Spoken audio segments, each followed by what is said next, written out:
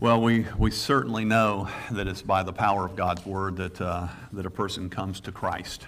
As a matter of fact, that is what the Bible teaches us, that we're washed by the Word. And so grateful to have men out there that are still taking the Word of God and putting it into the hands. And then it's up to the Holy Spirit, right? The Holy Spirit takes the Word of God and He changes lives and hearts. So grateful, and we're thankful to be a part of that ministry as well, Brother Lee. Thank you for the opportunity for us to have you in here today. Let's pray as we get ready to study God's Word today together and see what the Holy Spirit would teach us. Father, we are grateful to be in your presence this morning. Lord, we thank you for your Word. We thank you for your grace, for your mercy, Lord, that you demonstrate to us daily. Lord, even on the unjust, that you also show your common grace to, and we are thankful for that. We're thankful, Lord, that as Brother Lee was just talking about, Lord, that there are people who are hungry for the Word, hungry for understanding what is going on in our world. And we pray, Father, that through this ministry of the Gideons, but also, Lord, and just the ministry of your saints, Lord, that we would be ready to give an answer for the hope that is in us. We pray that you would take your word this morning, and Lord, that you would quicken our hearts, Lord, to understand what you want us to see and then to live by what we learn today. And we pray this in Jesus Christ's name. And we all said, amen. All right, you can turn in your Bibles to Romans chapter 1, verses 2 through 7 is where we'll take our text from this morning. We got through one verse last week, but we're going to cover several verses this week. And you will remember from last week that we learned that there is the good news of change. As a matter of fact, that was the title of the sermon, The Good News of Change. And we had seen that Paul, at one time, just had this tremendous hatred for the church, and really not only for the church, but he had a tremendous hatred for the Lord. And you say, well, how can that be? And I will say this, that misplaced loyalty can also become opposition to the Lord Jesus Christ. You see, Paul thought that he was doing God's will, but he really didn't understand that he was opposing God's will. But we saw that this hatred that he had for the church, that later, because of the gospel of Jesus Christ, he becomes a bondslave of Christ. He goes from being the persecutor to the slave of Christ. It changed him from a hatred of Christians to being a lover of the church. That, brothers and sisters, is the power of the gospel of Jesus Christ. And that is why we do what we do, is because God is still in the business of changing lives. And it is accomplished through the preaching and the teaching and the testimony of His Word. And this morning's message really kind of elaborates on the good news of God. Last week being the good news of change. This week we just want to focus on the good news of God. That's the sermon title. In our text this morning, we're going to see the history of the gospel. We're going to see the subject of the gospel. We'll see the fruit of the gospel. And finally, the response and result of the gospel. So we have the history, the subject, the fruit, and the response and result of the gospel. Now let me just read the scriptures for us together, and we'll start in verse 2 and then read down through verse 7. And it says, which he had promised afore by his prophets in the Holy Scriptures concerning his Son Jesus Christ our Lord, which was made of the seed of David according to the flesh, and declared to be the Son of God with power, according to the Spirit of holiness, by the resurrection from the dead, by whom we have received grace and apostleship, for obedience to the faith among all nations for his name, among whom ye are also called of Jesus Christ. To all that be in Rome, beloved of God, called to be saints, grace to you and peace from God our Father and the Lord Jesus Christ. All right, so the first thing that we want to see this morning that I think that the Scripture lays out for us is just the history of the gospel. And we find that in verse 2. But before we get there, let's just understand what the definition of the gospel is. What does the gospel mean? Well, the gospel means good news. That's what it means. But why do we have good news? Well, first of all, we need to know this, that if there's good news, there must be bad news. And the fact is, most people don't understand that they are living with bad news most of their days. The Bible says in Romans chapter 5 and verse 12, it says this, "Wherefore as by one man's sin entered into the world, and death by sin, and so death passed upon all men, for that all have sinned." You see, here's the reason of the bad news, is because of Adam's rebellion. When Adam rebelled in the garden, this is what that verse in Romans 5:12 says, is because of his rebellion, he brought sin on every single human being that has lived from his offspring to where we are at today, and it will be the same until the Lord Jesus Christ comes back and establishes his kingdom. All men are born under sin, and because of that sin, they are already condemned, is what the Bible says. So men are out there with a death sentence hanging over their heads. And I don't know about you, but that's bad news. You see, a lot of people think that just when they go to the hospital and they get a bad report, oh, that's bad news. A lot of people think, man, I just got the word that my spouse is leaving me. That's bad news. A lot of people think that just because their family falls apart, that's bad news. But what really is bad news is for those who don't know Jesus Christ as Lord and Savior, they stand condemned to death, both physically and eternally. Amen? That is important for us to understand. So just understanding that account, we know that Adam sinned, and because of that, the consequence hangs on every single man.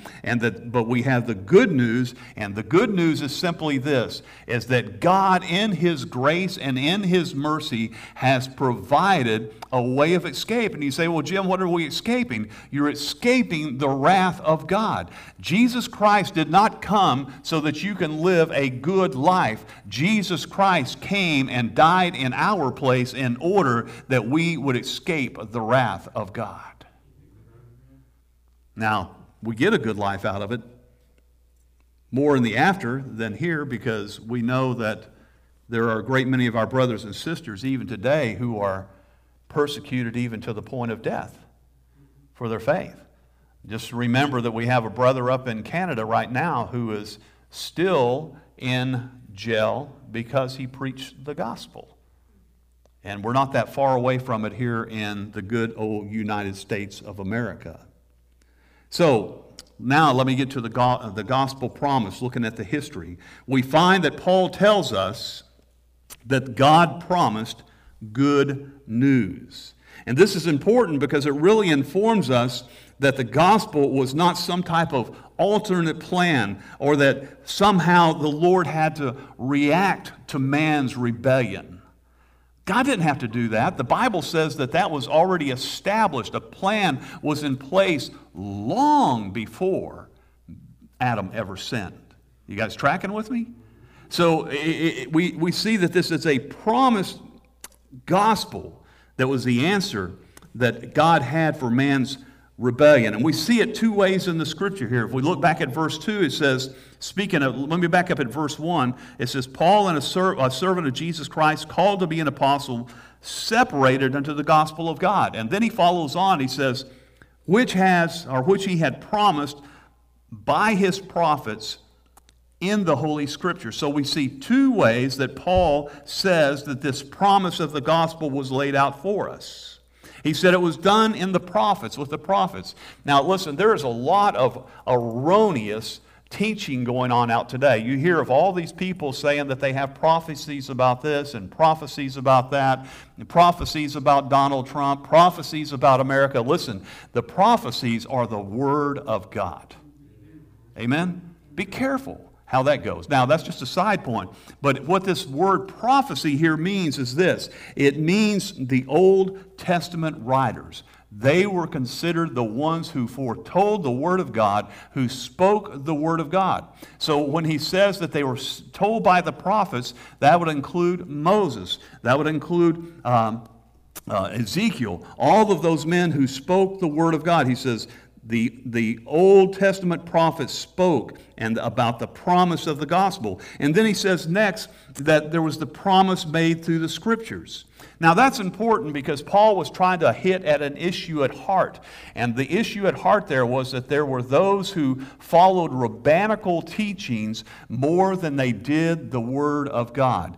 Can I just say, folks, that there hasn't been a whole lot change over time because people are willing to follow traditions. They're willing to follow the teachings of other people over what the Holy Scripture's saying. And Paul was saying, listen, this was written in the Scriptures. And we say, how do we know that? Well, we know that because we can gather a couple of things from these 2 points that he says that the gospel is not some type of New Testament concept. The gospel goes all the way back to the holy teachings of the Old Testament. As a matter of fact, Jesus said it this way. You remember when he rebuked the religious leaders?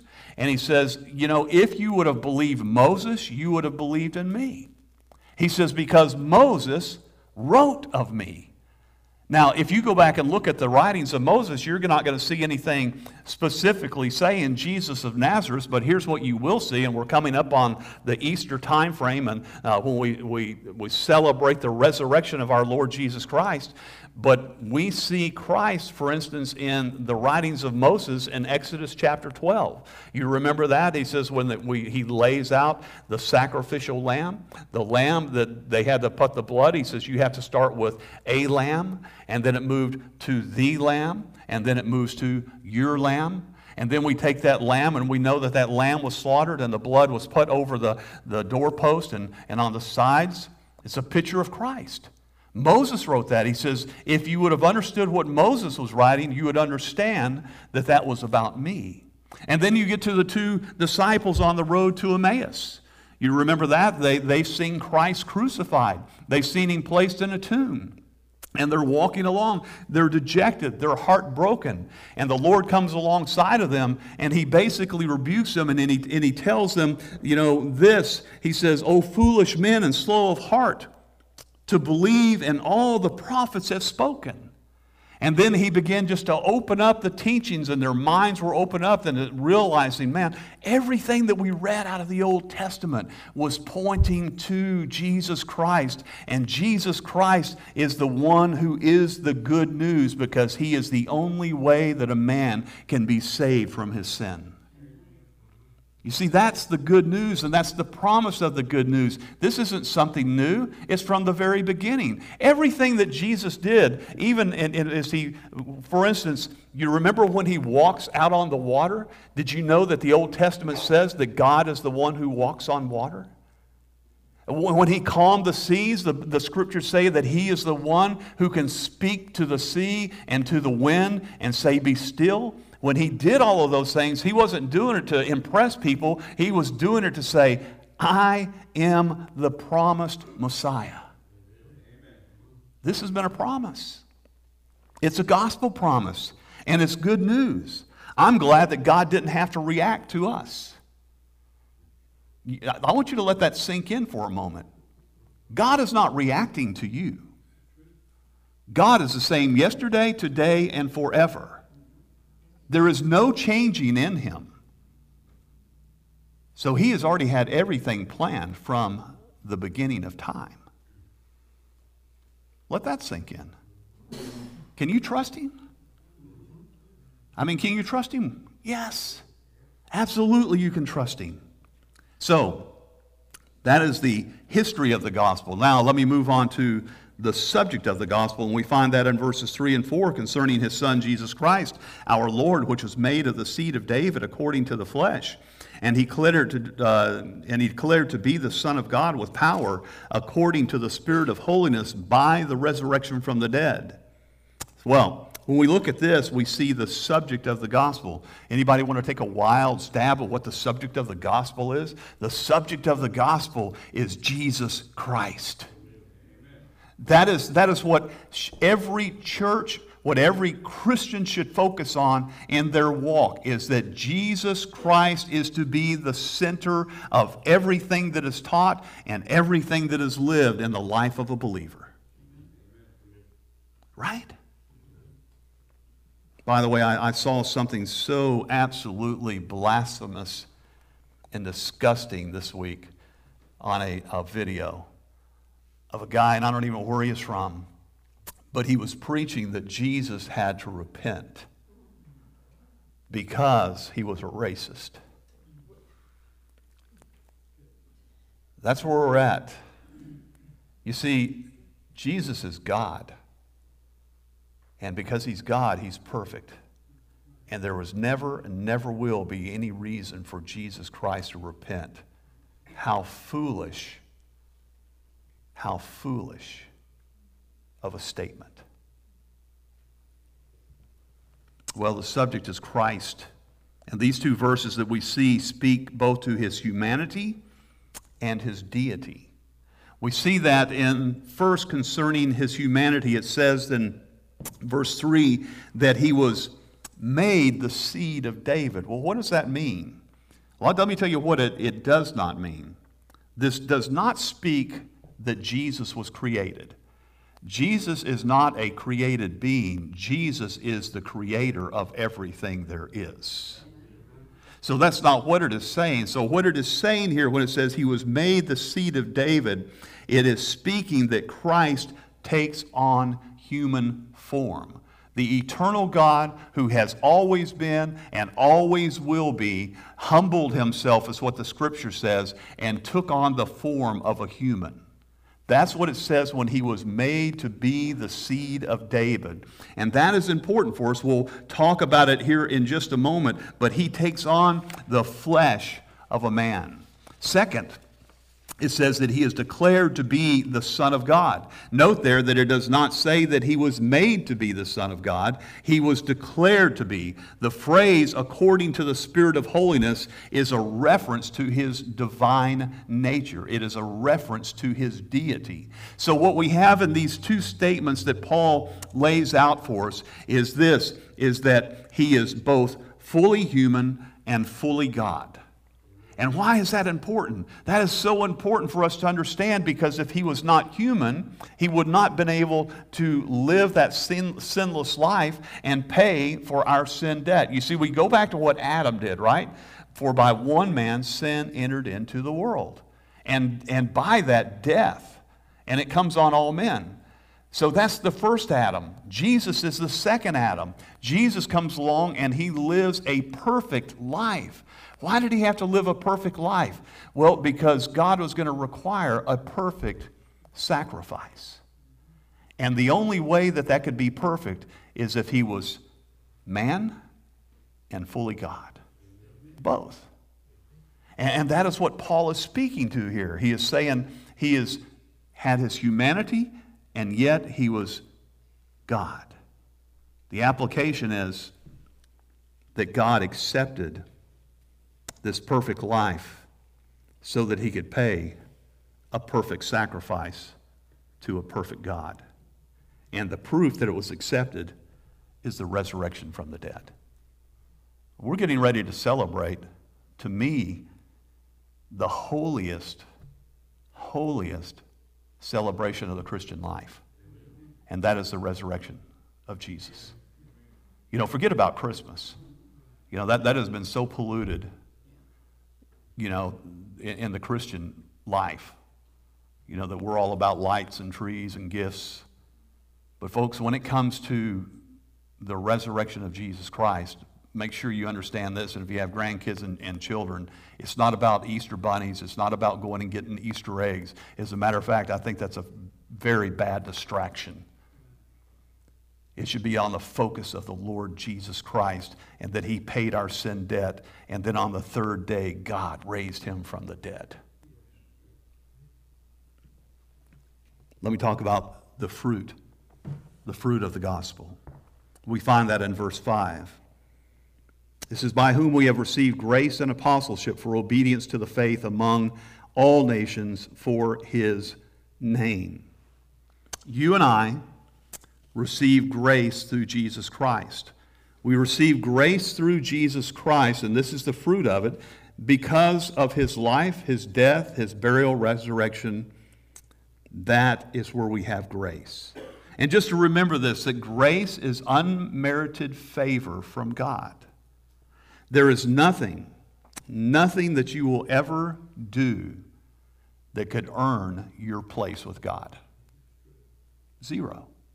I was reading this week a book that my wife had given me some time ago, and it's been very timely for me to read it now. I just started reading it last week, and it's called The Preacher's Catechism, and really takes a lot of the questions from the Westminster, statement of faith, and then applies it to the pastor. And one of the things that this guy was laying out was saying for the preacher to understand and remember that he is not justified by God for his preaching, that he is justified by God by grace alone, in faith alone, in Jesus Christ alone. Amen. That the preaching merits mean nothing with God. Everything that you do in this life does not merit favor with God. God's favor is given to you because of His grace alone. You're saved by grace, you're kept by grace, and you will still experience the grace of God through all of eternity. Isn't that a great thought? Aren't you grateful this morning that there is nothing that you can do to earn salvation? And if there's nothing you can do to earn salvation, it means there's nothing you can do to keep salvation. It's all God. It's really quite freeing once you understand that.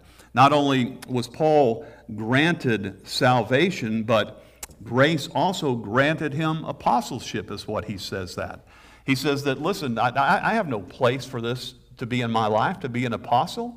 Not only am I saved, but God's given me a ministry, and that's by His grace as well. He says, I'm an apostle by grace. I am a messenger. I am an ambassador for Christ by His grace.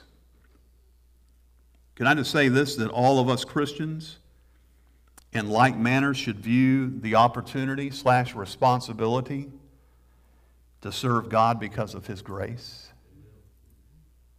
And there are a great many Christians, I don't think, that understand that, or if they understand it, they willfully suppress the truth of it. That because God has graciously saved you, He has graciously given you a ministry as well. I sat down recently with a young couple that were looking for a church, and I reminded them that their responsibility in going to a church was not only to just show up, but to get involved in that church because God had gifted them with a spiritual gift, at least one, in order for the edification and the building up of the body of Christ where God places them at. And that is true not only for that young couple, that is true for you who are sitting here this morning.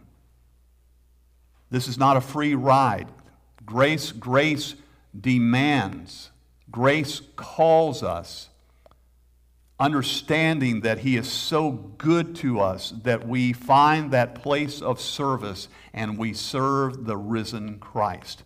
Brother, I'm appreciative. This brother is at Lee, not only understands, I'm sure he's probably involved in a local church. I hope you are. But one of the two things, and we preach this here, a Christian has two responsibilities. You have a ministry in the church.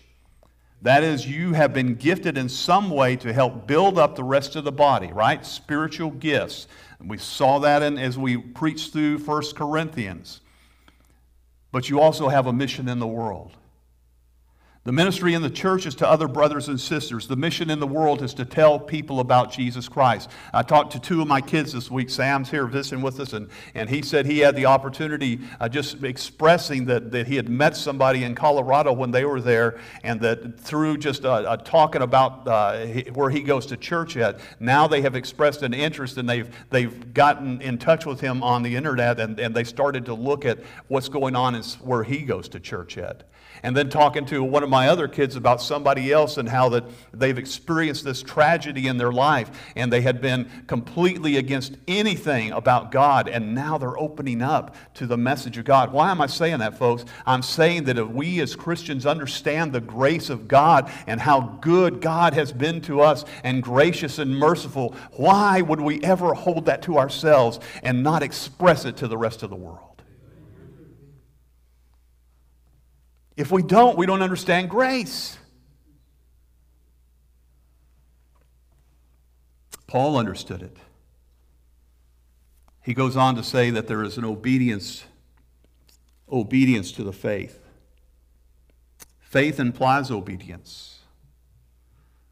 We are called to call others. We're not called to sit. We're not called our own little world of not letting people know that we are followers of Jesus Christ.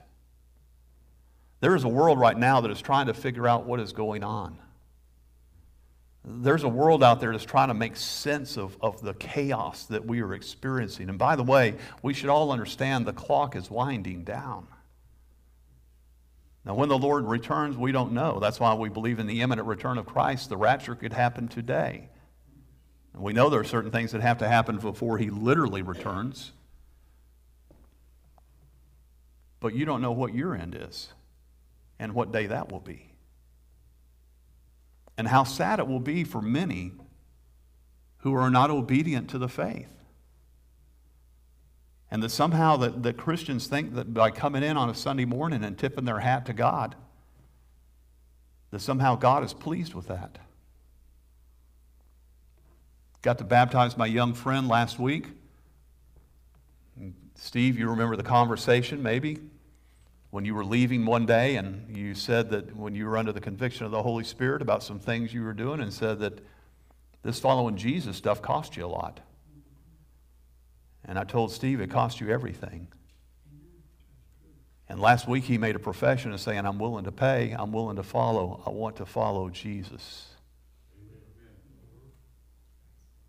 I know that, tough days lay ahead. You're going to be tested and tried, but your Savior is faithful, brother, and He will keep you. Be obedient. We're called to call others. We have been given the ministry of reconciliation, is what Paul tells us in another book. We are called to that ministry of reconciliation. We're called to teach others to be obedient to the commands and teachings of the Lord Jesus Christ. Faith is verified to God's Word, in obedience to God's Word. That's it. How do we know we have faith? Right? Now, let me just use the illustration again. I know that there's two paratroopers in here, my son and myself. We jumped out of planes. He still is. Good on him. Young Steve back there, he's been jumping out of planes for a while and getting ready to go do it and get paid $150 a month now. When I first started doing, they paid us $55 a month. You couldn't tie me up and pay me to do it again. But my point of that is see, faith is believing in the outcome. You see, if somebody told me to put a parachute on and jump out of an airplane and saying, this probably won't open, but go ahead and jump out. Believe me, we're gonna have a rumble right there at the door of the airplane. But if I believe that parachute is going to open, then I'm going to jump out of the plane and trust in obedience as I jump out, trusting that parachute will open. You see, what we need to do as God's people is we need to step out in obedience, trusting and placing our faith in Christ for the outcome. And when we don't, we're really showing a lack of faith and a lack of obedience to the Word of God.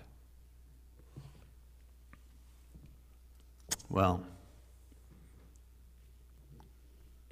let me close it with this. The response and the result of the gospel found in verses 6 through 7.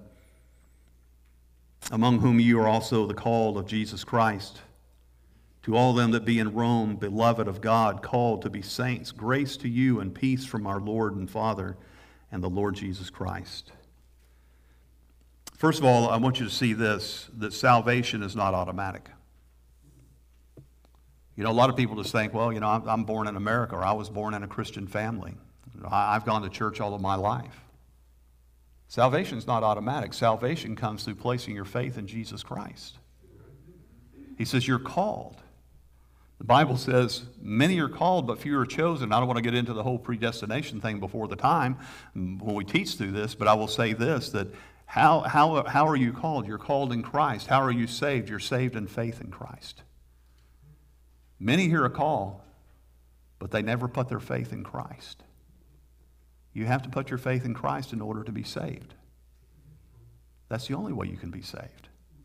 Not of works, lest any man should boast, right? You must respond to the call. He says, called to be saints. What are saints? You remember that means to be set apart from sin and set apart to God. We'll talk more about that next week. When we look and say, what is the response? Well, listen, first of all, you need to come to Christ. You need to accept Christ. The next thing you need to do is you say, you know what? I have a part in this, and that God has told me to separate myself from a sinful lifestyle. Now, we understand, if there's somebody here that is without sin, let me know, and then I will pray for you at the end of the service to help you get over lying. Because all of us still struggle with that. But he says that it should not be a lifestyle. It should not be a pattern in our life.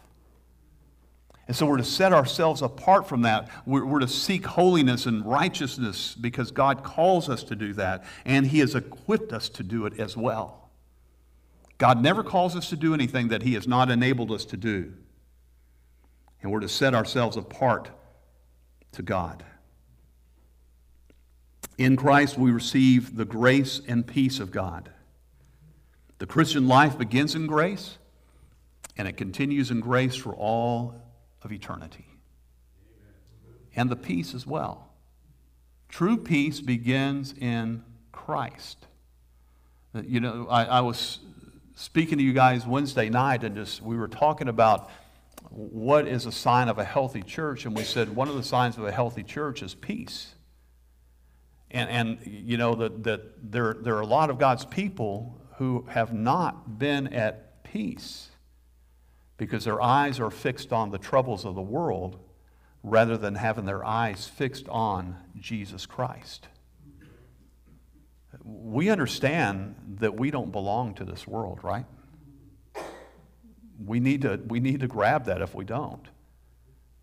Our citizenship is not here. We are pilgrims passing through. And I'll say it again for us that too long we have seen this as, I'm an American Christian. No, we need to change that way of thinking, and we need to say, no, I'm a Christian that happens to live in America. Amen. That changes the dynamic. Because when we have a government that celebrates almost everything anti-God and calls it good, then we better understand where our true citizenship lies. And if you want peace, you're going to find it in Christ and in Christ alone. Amen? All right. If you don't know Christ, I want to encourage you, grab hold of me, grab hold of somebody else today, grab hold of Brother Lee, find somebody, and we will sit down with this Bible and show you how to have a relationship with Jesus Christ, how to have your sins forgiven for all eternity, and to have a promise of heaven. And for the Christian this morning, I want to encourage you this morning, trust in the promise. Trust in the subject who is Christ. Trust in the obedience. Trust that God will give you peace. Let's pray. Father, we thank you for the day that you have given us. We thank you most of all, Lord, for your word that tells us about the most treasured thing that we have, and that is Jesus. Lord Jesus, we pray that through this message that you are glorified. Holy Spirit, I pray that you would take your holy word and that you would work in the lives of the people who have heard this message today, both here sitting in the congregation and those who are on Facebook. And Lord, that you would bring conviction where conviction is needed and comfort where comfort is needed. You know the heart of every single person. We understand, Lord, that we're not able to do it ourselves and don't want that responsibility, but it is all you. And when it is done, it is for your glory, for your name's sake, O Lord. We praise you and give this time and glory to you. In Jesus' holy name, amen.